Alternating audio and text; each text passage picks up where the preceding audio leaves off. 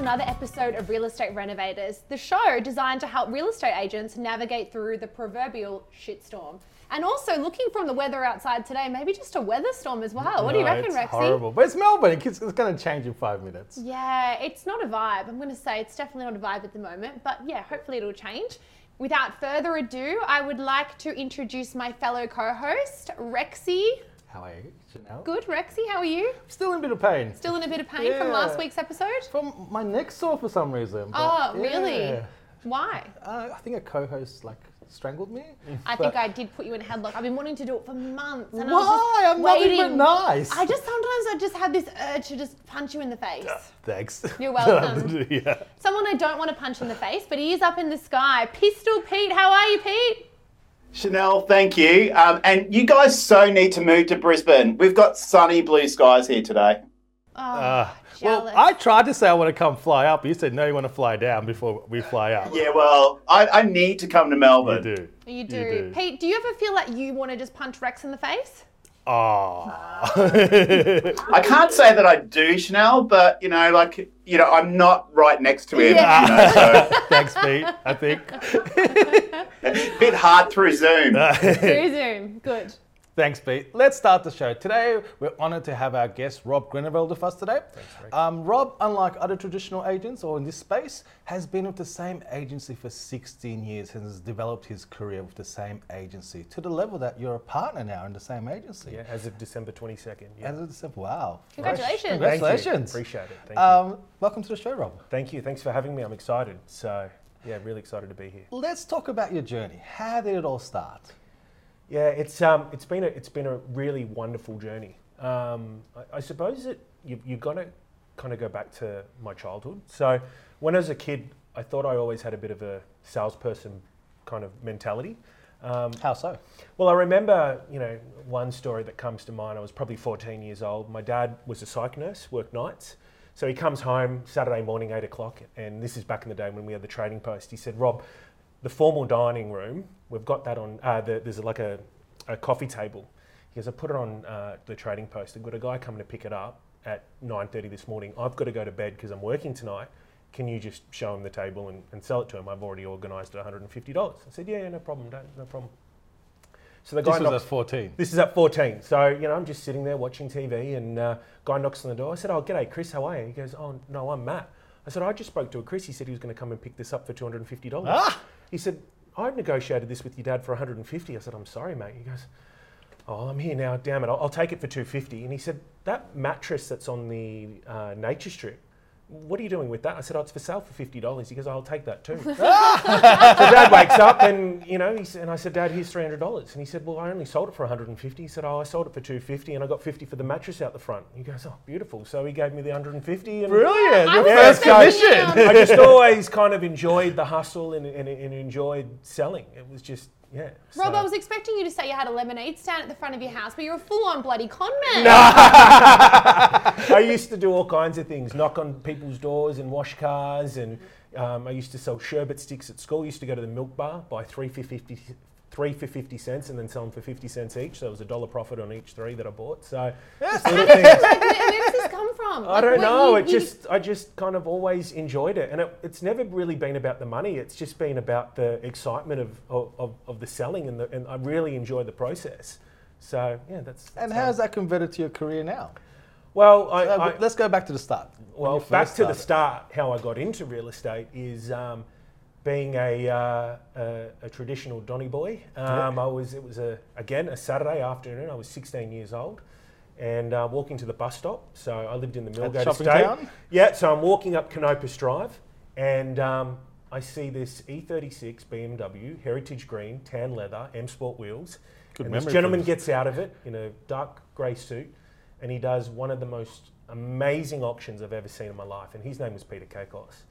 And after the auction, I walked up to him. I said, Peter, how do I get into real estate?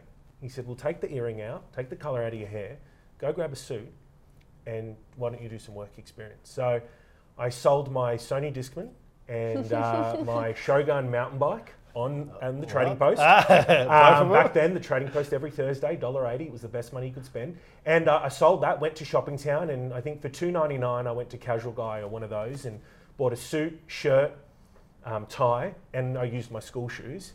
And I sat in Phil's office when I was 16, and he said, "What do you want to do?" I said, I think I want to get into real estate. And he said, "Can I do some work experience for you?" So I every Saturday when I was 16, I did work experience at Philip Webb and put the boards out and followed the cadets and got a really good feel for the industry, and I just fell in love with it. So that's kind of how I got into. That's a cool story. Yeah, it's just it's. And now you're a partner at Philip Webb. Yes.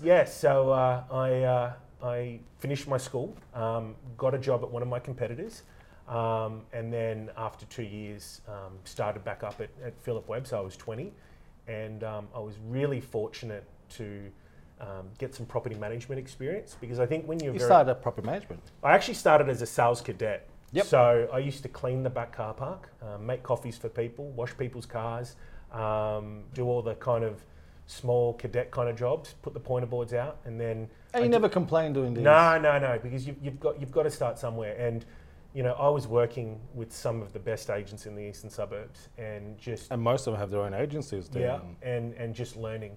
And then I did property management, which was really good grounding to learn the industry and mature. And then a gentleman called Aaron Chua when I was 21 and a half. He's a great guy, Aaron. Yeah, so... he's back at Philip Webb too. He's back at Philip Webb, and Aaron needed a PA, and I worked for Aaron. And I worked with him for 12 months, and it was one of the best 12 months. I had lunch with him during the week, and we were laughing about 2007. Buoyant market, we did 53 sales, eating McDonald's at 9:30 in the office, going through the highs and lows of winning and losing business and auctions, and yeah, it was really fun. So I got to learn off Aaron, and to this day I still think he's one of the best agents I've ever had the pleasure of working alongside. So he's a real gentleman and a great operator. Lovely. With a journey of 16 years, Rob, you've obviously gone through a lot of ups and downs in the industry, and you've managed to not only stay the industry, but stay with one agency for such a long period of time. How? Yeah, I think I was very fortunate in the sense that I got to go to a family-owned business that had amazing leadership. The CEO at the moment is Anthony Webb, who is not only now what I would consider one of my best friends, my business partner, but he's just a real gentleman, and he's a fantastic CEO. But back when I started, I had Phil and really good management, and I surrounded myself through really good people. And I'd never really felt a need of leaving Philip Webb, because I always had the systems, the resources and the support that I could ask for. So there was no real reason. There was always temptation, open up a franchise, go work with a competitor, dangled, certain things. But you would have been headhunted by... Yeah, a few times. And I think over the journey, Rex, we had many a discussion. I still remember sitting in your office when you were based in Doncaster, and just kind of nutting out my plan and my future, and you gave me some really solid advice. But I think a few years back, I could see that there was probably an opening for people to buy into the business. And Phil said to me and Anthony a couple of years back, he said, look, hang in there. We've got plans. It's not going to happen overnight, but we're looking at kind of, opening up that partnership.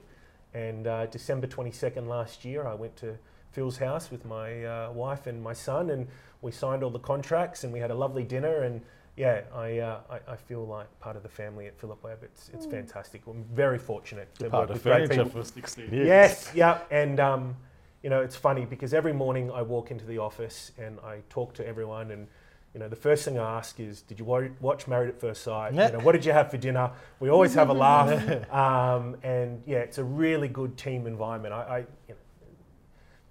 They feel like brothers and sisters to me, because I've been there so long and work with them, and they do become like family. So someone else who's part of the furniture here, Rob, literally he is the laptop, has a question. Pete, take it to you.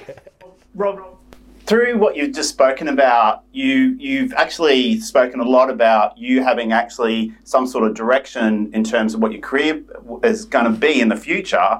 But it sounds like you've also had people there that have actually given you some guidance. Like, is it a combination of leadership and actually having your own drive of where you're going in your career? Yeah, look, real estate's one of those jobs that you get left to your own device. So like if you are naturally someone that's, you can hide very well in real estate. So, no one's going to ask you where you are. No one's going to ask you how long your lunch break was. Real estate's a very flexible job. I can get a haircut anytime I want. You know, I can eat lunch at 2 o'clock or 11 a.m. There's no set lunch break. Like, I always laugh because my wife, you know, she gets morning tea at 11 and they have lunch at 1 o'clock, and, you know, my days are just, so you can, if unless you're very self-motivated and very driven, you can hide a lot in real estate. So we're not a childcare centre. You go there and, you know, what you put in is what you get out. So I was very lucky that I was kind of very driven myself, and I surrounded myself through some really, really good people, not only at Philip Webb, but externally. So one thing that I did very, very early in my career is I thought to myself, well, this is when I was, so going back, I was a PA in 2007, and I was working for Aaron Chua. And this is a bit hard, but my mum got breast cancer. And I remember I had bought a property and all my money was tied up in this unit. And my parents got divorced the same year. And we were renting this house in Devon Drive in Doncaster East, and my mum was going through chemo, and I could just see, we had no ducted heating, it just had a wall unit, and I could see her breath. And I remember thinking to myself, I never want my mum to be cold again. So, and that was September 2007. So I thought to myself, well, I want to go on my own. I want to become my own agent. I want to step up. But no one had really stepped up at 22 at the time to be an agent on their own. So I said to myself, well, I want to surround myself with some of the best people.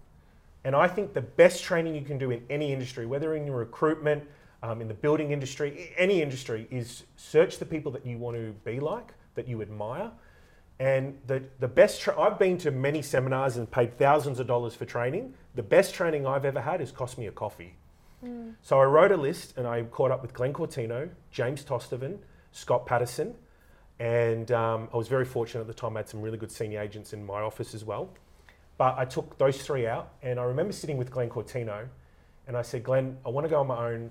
I'm driven. I've really got to make this work. So you initiate this contact with? Yeah, I rang Glenn Cortino. And they're from different. They're not like competitors. Brands, They're inner city. And I said, Glenn, but they're not in your office. They're different brands completely. And he said, well, shout me a coffee. I said, no, not a problem at all. And so I sat there and I said, Glenn, I really admire what you do. Can I ask you, how did you become so successful? And he said, Rob, I just sold a shitload of real estate. That's it. So I think we complicate the industry a lot with, it's just hustle, grind, and work hard. That's it. Can I tell a quick story about Glenn Cortino? Yeah. And this is what I think makes him so spectacular. Yeah. I doubt he even remembers me, but I definitely remember him. Actually, he follows me on Instagram, which is, I think, is pretty cool. Yeah. Anyway, I'm sidetracking here.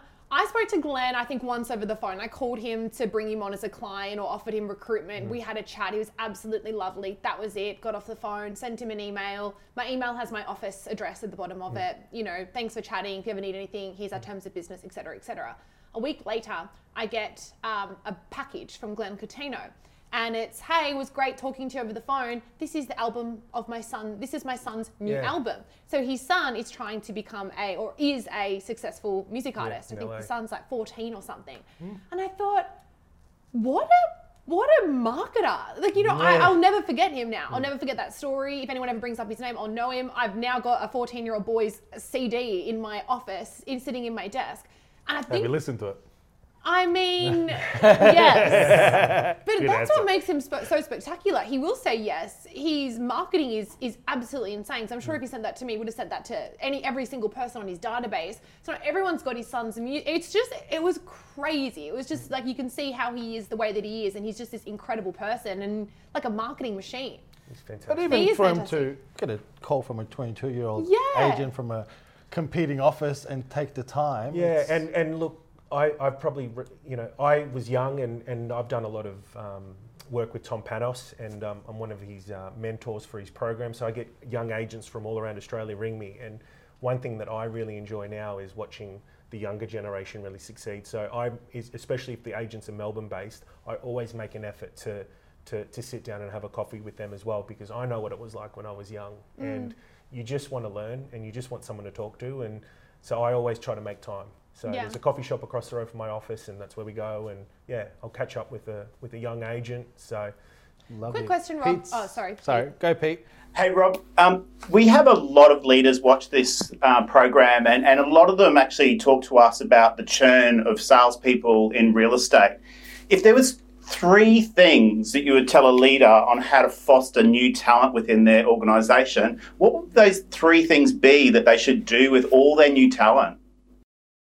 Yeah, that's a really, really good question. So 3 things that we do, and I think all leaders should do, especially with young talent, is I think agents need to cuddle every so often. I think you need, real estate's really physically cuddle them? Yeah, real estate's an up and down kind of job. So I think a good leader will call you. Like our sales managers will. I had a bad day. A couple of weeks ago, my sales manager rang me at 9:30 and said, "Look, Rob, I know you have had a bit of a bad day. I just wanted to check up on you." And I thought that was really good. So a good leader shows that they care. They go in and bat for you. They go through the ups and downs with you. So that's one thing I think a leader should do, is just really be there for their team. Second thing a leader should do is constantly be training their team. So that's something that we really do well at Philip Webb. I do training with our team every Wednesday morning. So we do scripts and dialogues. We talk about processes. We talk about what's working. We learn from the team. So, one of the sales guys will say, "This is working for me," and we learn from that. So I think another thing a good leader does is constantly be training their staff. And I think the third thing a leader should do is be seen and lead by example. Our leaders in our organisation, they're in there early. They're the last to leave. They're at the forefront of the business. So I think if the staff can see you doing all the right things, I think it'll follow, and that's how you build a winning and successful culture, because it starts at the top. Anthony Webb gets in at 7:30 most mornings. I try to beat him, I can't. So the younger guys in the office go, "Well, wow, if the CEO of the business is getting in there that early, then I need to get in early and hustle. If he's up there late, then I need to stay back and do the right things." So I think that's important. Absolutely. You mentioned, Rob, you catch up with young agents for a coffee. Yeah. I don't know about you, I can tell within about 30 seconds of meeting with someone, when I'm interviewing someone for a sales role, if they're going to be successful in real estate. Yeah. Do you feel that you can sort of tell straight away if someone has the right characteristics to be a successful real estate agent, and what are those characteristics you look for? I definitely agree with that. So within the first 30 or 60 seconds, the first thing I know is if they sit down with me and they don't have a notebook or a notepad, I know they're not serious. It's probably a bit of a gripe for me. I've been doing this 18 years. I'll write more notes than anyone else when I go to a training seminar. And someone wants to sit down with me for 30, 60 minutes and ask me questions and not write anything down, then I kind of know they're probably not serious. I think the younger generation coming through think that real estate is kind of fancy cars. Thank nice you. suits, This is what I deal with all day, guys. Yeah. It's nothing like that. So No. I get a lot of kind of But young people. hearing what you said earlier about cleaning cars, cleaning car parks. I did all that stuff. I interviewed a young guy, and he said, "Oh, so how many holidays do we get a week? What time do we finish?" I get asked that question. What's the start time? What's the end? What Yeah. time do you start? What time do you finish? I think, why are you even asking real that? estate's just not one of those jobs. No. Real estate is not about these fancy videos and Instagram pictures and all that. I'm a very vanilla agent. I think I was talking to you off camera about this before, Rex. I'm about the client.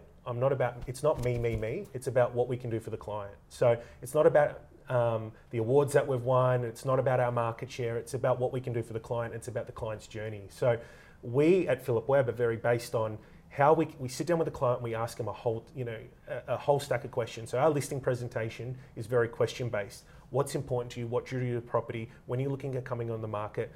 What are you looking for in an agent? What's important to you in the sale of your home besides the highest price? So I think that is really, really important as well. So a lot of young people coming through the industry, I think they don't understand the mechanics behind what we do. It's funny, I had a friend of mine ask me, "So how many homes do you get a month to sell?" I said, no, we've got to go chase business. Yeah. We don't get given homes to sell. So it's a lot of prospecting, it's a lot of hard work. So. It's interesting because when I meet with young agents, I always ask the same question. Talk me through what you think a day in the life of an agent will look like. Yeah.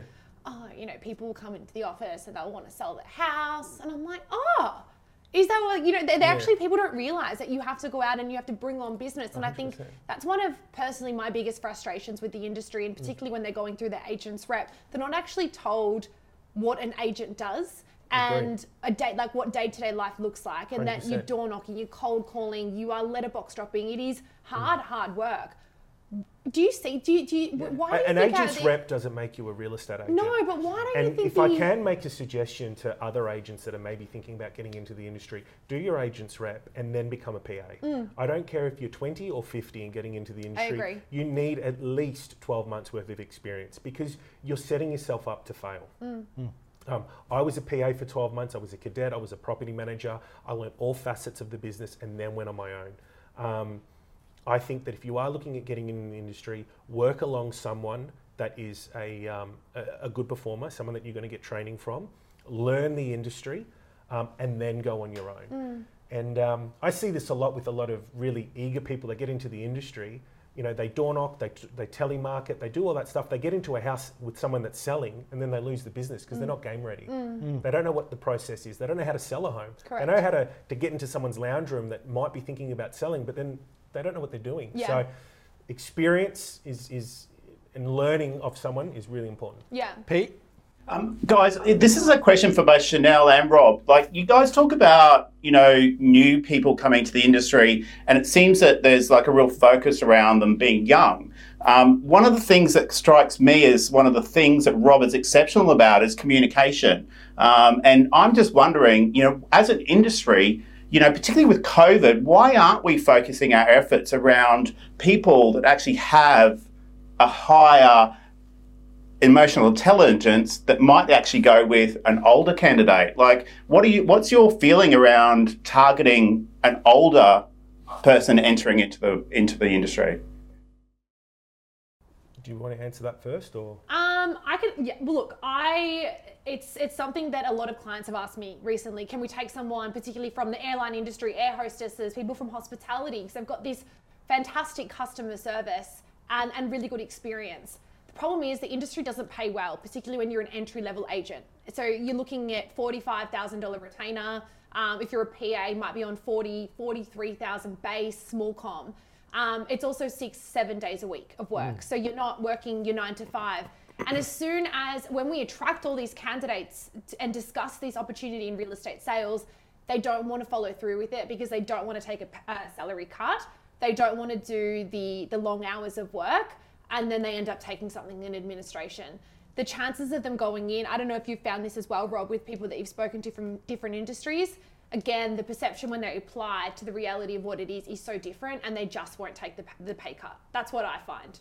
Yeah, I was going to say that. Look, I think I read that the average real estate agent in Australia earns $53,000 a year. So if you're someone 35, 40, 45 on 90 or 100 grand a year, working a job, and you decide to get into real estate, unless you've got some money behind you, or a partner, a husband or a wife or whatever that is also earning an income to help pay the mortgage, I think it's hard to get back into real estate because it takes time. It takes a few years to really start making anything definitely significant. Yeah. I know agents in our marketplace that have been doing it for 10 years not earning any money. So the reality is that the top 1% make money, the top 5% can make an income, but the rest, it's a hard industry. And how do you make the top 5%? I read very early on in my career that there are no secrets to success. You've just got to work harder, work smarter, and want it more than the competitor. And I think if you do those three things, you'll definitely be successful. So I know at Philip Webb, we talk with our team, it's all about working hard, working smart, and wanting it. Having that drive, finding out what your why is, constantly learning and evolving. COVID has changed so much. How did you guys go through COVID? For me, because I like the social side of the job, I like talking to my work colleagues and that. I found it very lonely being at home. I found it for 4 months we were at home. I found that lonely. But, if you had have asked me 12 months ago, would I be doing appraisals from my study with a client walking around FaceTiming me? I would have said no. Yeah. But, that's how we did it. So we sold a few properties I remember one property we had in Doncaster East. I said to the buyer, can you ring the vendor at 11:05, FaceTime it, she's going to walk you through the property. So the vendor walked her through the property. Then the buyer then rang me back. I negotiated the sale. We had digital contracts on the iPad, sent it out, signed it. I appraised the property without meeting the vendor. I had never met the buyer. We put it online using photo, and yeah, it was just technology. And I'm not good. I'm not tech savvy. You know, my work colleagues will always kind of laugh at me because I'm not tech savvy at all. But you know, we had to evolve with technology, with digital contracts and everything else like that. Absolutely, absolutely. What was that, Pete? Rob, you talk about COVID and we sort of thankfully can see that there's a light at the end of the tunnel, and we might actually have a world where it actually might get a little bit more normal and not have to do anything virtually. What do you see in the next 12 months real estate looking like? Do you see major change happening? Well, what is your sort of prediction of what the next 12 months holds for us in Australia? I can see the next 12 months being quite a buoyant market. I think if you're an agent working in this market, this is a really good time to set yourself up and work hard. The last 3 years has been really difficult as a real estate agent. 2018, we had the federal election, the market kind of pulled right back. 2019, we had the banking commission, so the market pulled right back. 2020, we had a little thing called COVID. And now the market has really gone buoyant. So I've said to all my team, guys, this is the time where you set yourself up. This is the time where you can really make up for lost time in the last 3 years. So I see the next 12 months being really buoyant for especially the Melbourne property market, and I see the good agents really setting themselves up. How are you finding stock levels at the moment? Yeah, so at the moment, like for instance, one of my core areas is Doncaster East. There's 157 properties on the market today in Doncaster East. Usually there's around 220. Because of the lack of quality homes on the market and the fact that you can get 2 years interest rates at say 1.85, that's what's pushing up the market. So it'll be interesting to see what happens to the market if it if more stock comes on. Yep. But yeah, at the moment, selling them is not the issue. It's getting them on. So, and a lot, for instance, I've got a client that says, Rob, I'll come on the market once I buy, but I've missed out on the last 7 auctions. Okay. So we've got a lot of people scared to put their home on the market until they buy. So it becomes this cycle. Yeah, absolutely. Now, Rob, there's a segment in our show. Jason calls it hammer time. Hammer time. But it's called Under the Hammer. So we're going to shoot some, I've got to say this really slowly, Rex. If I say it too fast, it can come out really strange. Yeah.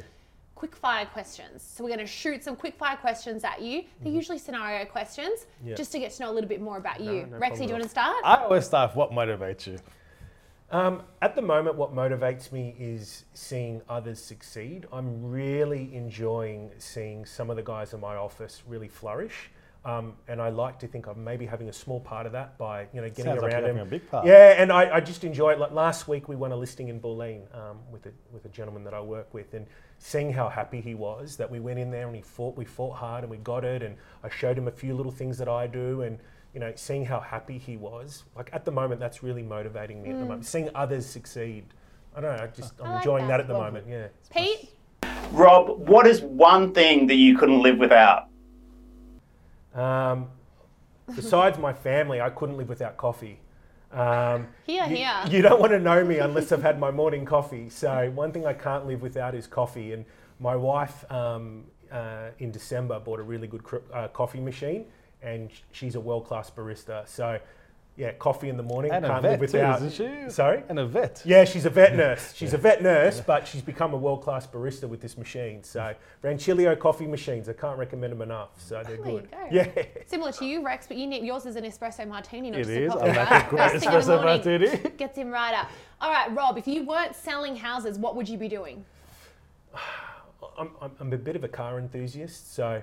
Not a car salesman, come on. No, I'd probably like to be doing something with maybe car detailing products. I like to wash my car. I like, You're a born entrepreneur. You cannot be detailing cars. I want to be like Gary Vee. You're going to be like this, I'm a simple boy. I'm a No? simple boy. So, I honestly, for years, I dreamt of working in a car wash. I'm a simple Big man. aspirations. So, yeah, if I wasn't selling real estate, if I could somehow earn a living cleaning cars or talking to people about car cleaning products, that's probably what I'd do. Car washes make good money. I know. I'm at night when everyone's asleep, I'm on YouTube watching reviews on on Turtle Wax or Maguire's products. I'm a closet car cleaning nerd, so there's a little bit of something about worse me. things you could be in the closet about than cars. It's very weird, but sure. Rexy, another question. Keep the cars. Ford or Holden? Oh, well, I've got a Concourse restored VNSS, so I'd have to say Holden, but I've had a lot of Fords in the past, so yeah, Holden at the moment. You converted. Yeah. Pete? You get to come back as an animal in your next life. What animal would you choose? Geez, probably a dog. I see the love and attention that my dog gets at home. gosh. So he's above me in the pecking order at home. So if I could come back as an animal, it'd be a dog and a cavoodle. So they don't shed hair. So yeah, I'd come back as a cavoodle. You should have heard what one of our previous guests was talking about with her dog. I got the gist of that. We'll shoot to some footage of it, won't we, Sheb? We're going to cut to some footage of that right now. No, we won't. We would get axed. You can have dinner with one person, living or dead. Who would it be?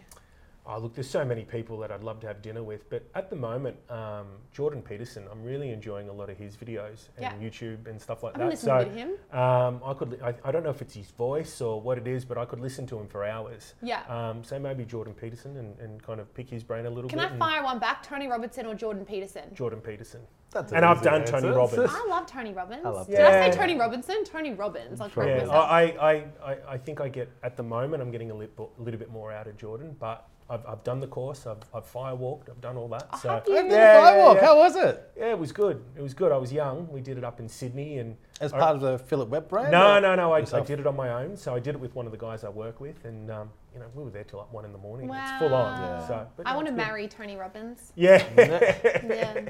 He's tall tall for you, but I mean that's all right. Yeah, he's tall. There we go. It would be great. Okay, that's enough quick fire questions, I think, Rex. that is enough quick fire questions. Pete, did you have a question? I've got one more. What is the strangest, oddest food that you've eaten, Rob? Oh, that's strange. And odd. Yeah, I can't really think. I think I've had crocodile wax? before. No, I've had crocodile before, so I tried that. So that was many years ago. So that's probably the strangest thing. But I'm not that adventurous when it comes to food. But yeah, crocodile. I think crocodile meat. Crocodile. Cool. Rob, in the last, 16 years in real estate? Yeah. 16 years in real estate. What's been the biggest struggle for you? What's been one of the hardest moments in that career where you really thought you'd hit rock bottom? And how did you come out of it? If I can be perfectly upfront, and a lot of people don't like to talk about it, it's probably been mental health. In my late 20s, I remember walking into the office. I was probably 27, 28. I walked into the office, and my sales manager at the time, he said, "Oh, Rob, how are you?" And I broke down in tears. I was so stressed. I had so many things going through my head. And Phil pulled me aside, and he said, "Tomorrow morning at 8:30, there's a car going to pick you up, and we're flying you up to Golden Door." So I did a week at a health retreat, and we did a lot of meditation. And he organised that? He organised it for me. And then when I came back to Melbourne, I started catching up with someone and just talking about the things that were going through my head. But I think mental health for me in my late 20s has probably been my biggest struggle in real estate. So I've probably been my biggest enemy. I'm really hard on myself. I'm very process driven. And I think in my late 20s, mental health is probably my biggest struggle. So, and how do you stay on top of that now? Well, I always tell people my wife saved my life. So I met her when I was 28, and she is very relaxed and chilled. And so that kind of brought me down. And I've got a 3-year-old son that just gives me so much joy. And so at the moment, I'm in a really good place. I've got a wonderful and beautiful family. I've got a job that I love. I've got great family, great friends around me. So that keeps me kind of up and about. And whenever I'm having a bad day, I only have to walk, get home and see my son standing at the window and he goes, "Oh, I want to show you something, Dad. I want to show you something." And we wrestle and Is he into cars now too? Loves cars. Is he helping you cars wash the cars? And animals. Yeah, so he loves washing cars, loves going to car shows with me. So thank you for sharing that, Rob. I think it's really important not just to talk about mental health, but men's mental health, because it's something that I think Australia's starting to talk a lot about. But for men, it's much more difficult to speak up and to own it, particularly in an industry that's very much ego driven. And I think a lot of, and I hate to bring this up, but it's something that really needs to be addressed. The industry, it's high pressure. It's extremely demanding, both physically and mentally, and at times it's difficult to deal. And I see a lot of what could have been brilliant directors go down really dark paths with their mental health and not having the right people, surrounded by the right people, and not having the confidence to speak out. And I think, unfortunately, this is where drugs plays a big part in this industry that unfortunately can tarnish it in a lot of ways. So what advice would you give to potentially other directors who might not have the network around them like you did when you were going through a tough time? What can they do, and who should they speak to? Well, I'm very fortunate that I've got really good people around me. So, but if I was a director and I didn't have that network, I'd go see your GP, get a mental health check. I would reach out to people that you would like to be mentored by, other people that you admire in the industry. It's not weak to speak. Go speak to people. I like that. It's not weak to speak. And try to get that network around you, because until you get it off your chest, in my 20s, I was just always very anxious and stressed and wanted to be better. And just until someone said, Rob, just do you, just little things and tweaked, and I feel so much better for it. So if I was a director in that position, I'd just reach out to people that I admire and get the help. So it's definitely... It could be anyone. It doesn't have to be a director. Nah. It could be from So recruits onwards. It's funny because I look at social media, Facebook and Instagram, and it's so easy to compare yourself. Isn't it? Yeah. You look, oh, this person's got the perfect life. This person's got that.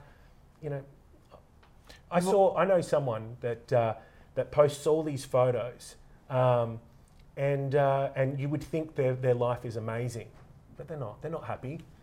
So don't compare. It's very easy. That's my biggest thing.